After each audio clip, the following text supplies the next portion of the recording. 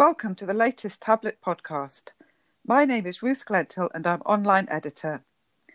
Today I have with me Christine Allen, Director of CAFOD, and she's come to talk about the Pope's new encyclical, Fratelli Tutti.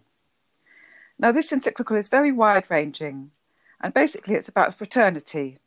I hesitate to say brotherhood because there's a little bit of controversy about the title, but we'll get to that later.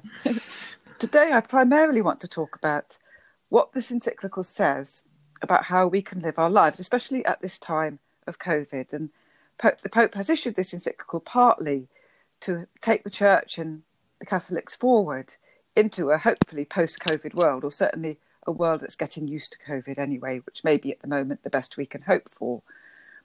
So, Christine, a key theme of the encyclical is the parable of the Good Samaritan and the importance of helping our neighbours. How do you see that as translating to today's world? And what is the Pope saying? Well, Ruth, hello, and it's great to be with you. And it's particularly great, I think, to be spending some time talking about the Good Samaritan, because it's a really powerful parable. And yes, the Pope uses the Good Samaritan in the second chapter, and he does it in a very dare I say, Jesuitical way, whereby he asks us to kind of, reflect on the parable from different perspectives. He sort of asks us, who do you identify with? And I guess, many of us would like to think of ourselves as a Good Samaritan, but actually, in all too much likelihood, we're probably the people who walk from a safe distance from the other side.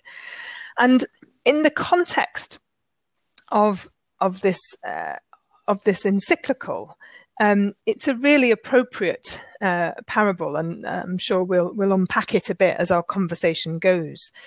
But I believe very strongly, and I think this encyclical, we've talked about it as being a kind of post-COVID blueprint. The Pope really kind of throws down the gauntlet to each and every one of us, but also to politicians. He's saying to us, we need to think differently about how we see one another, how we look at one another in our society, and how we treat one another. Do we give them time and effort? Do we give them attention? In the way the Good Samaritan did to the person who had been attacked. But he's also saying to us as to all of our politicians too, politics is failing the poorest in particular. Look at the narrative. Look at how you're talking about the world. Look at the nationalism that's building, the populism, the othering, the way in which you talk about refugees and migrants and asylum seekers. Look at the way in which you care or don't care about the people who are poorest in your society and in our world. And it's a very strong gauntlet that he's thrown down. And he asks us not just to go back to the way it was before, but to press the reset button, not just to restart, not just to start it all back over again, but to try and find ways to reset it. And the Pope's been kind of asking us of that. Well, popes have been asking us of that for many hundreds of years, but actually Pope Francis has been highlighting that since Laudato Si. So we've had Laudato Si, Evangelii Gaudium, and now we've got Fratelli Tutti. And the key thing of all of those things are about seeing the world and our responsibility to it in a different way, hearing the cry of the poor and hearing the cry of the earth. So let's unpack a bit more of that. And this is an area where the Catholic Church, and this Pope in particular in this age, is extremely strong. But we're in a society where many of us, certainly I'd include myself among this, maybe think, well, the safety net, all our secular, social measures are there to take care of people on the edges. We can just pass by on the other side and get on with our lives. Now, I remember when I was moving over to the Catholic Church from the Church of England, and I spent a little bit of time with the Jesuits at Farm Street doing some of the spiritual exercises. And you're right, the encyclical does very much go through some of those exercises. And I remember the way we would sit and meditate on a gospel passage or think about it and think about how it could be applied to ourselves and how we could take it forward and change our own behaviour. Nevertheless, when I'm out and about, still occasionally going out and about, and I might encounter a big issue seller or a homeless person on the street, especially in central London. There are many, many of them at the moment. Mm. And what does one do if you're going to socially distance? What do you do if you never carry cash? You only carry credit cards. How do you give them money? What do you do about the people saying don't give them money because they'll only buy alcohol with it or drugs? And what about the big issue seller? You know, they're passing you something without the measures, or maybe one's fearful of infection. Maybe they do take measures as far as I've seen, but maybe one's fearful of infection.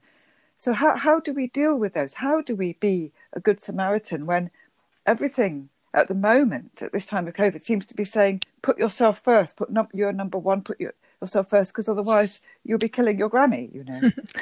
Yes, of course. And I don't want to sound flippant in any answers that I give, because I do recognise and appreciate the fear that people are in. And I think that the social distancing and the measures that are in place are designed to protect one another. It is about a common good exercise, if you like.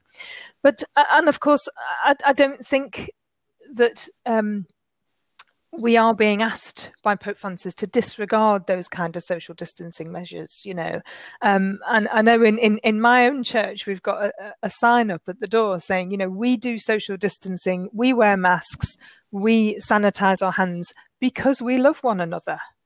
And I think that it's that final word. And I think that's really what Pope Francis is saying is, how are you feeling towards people?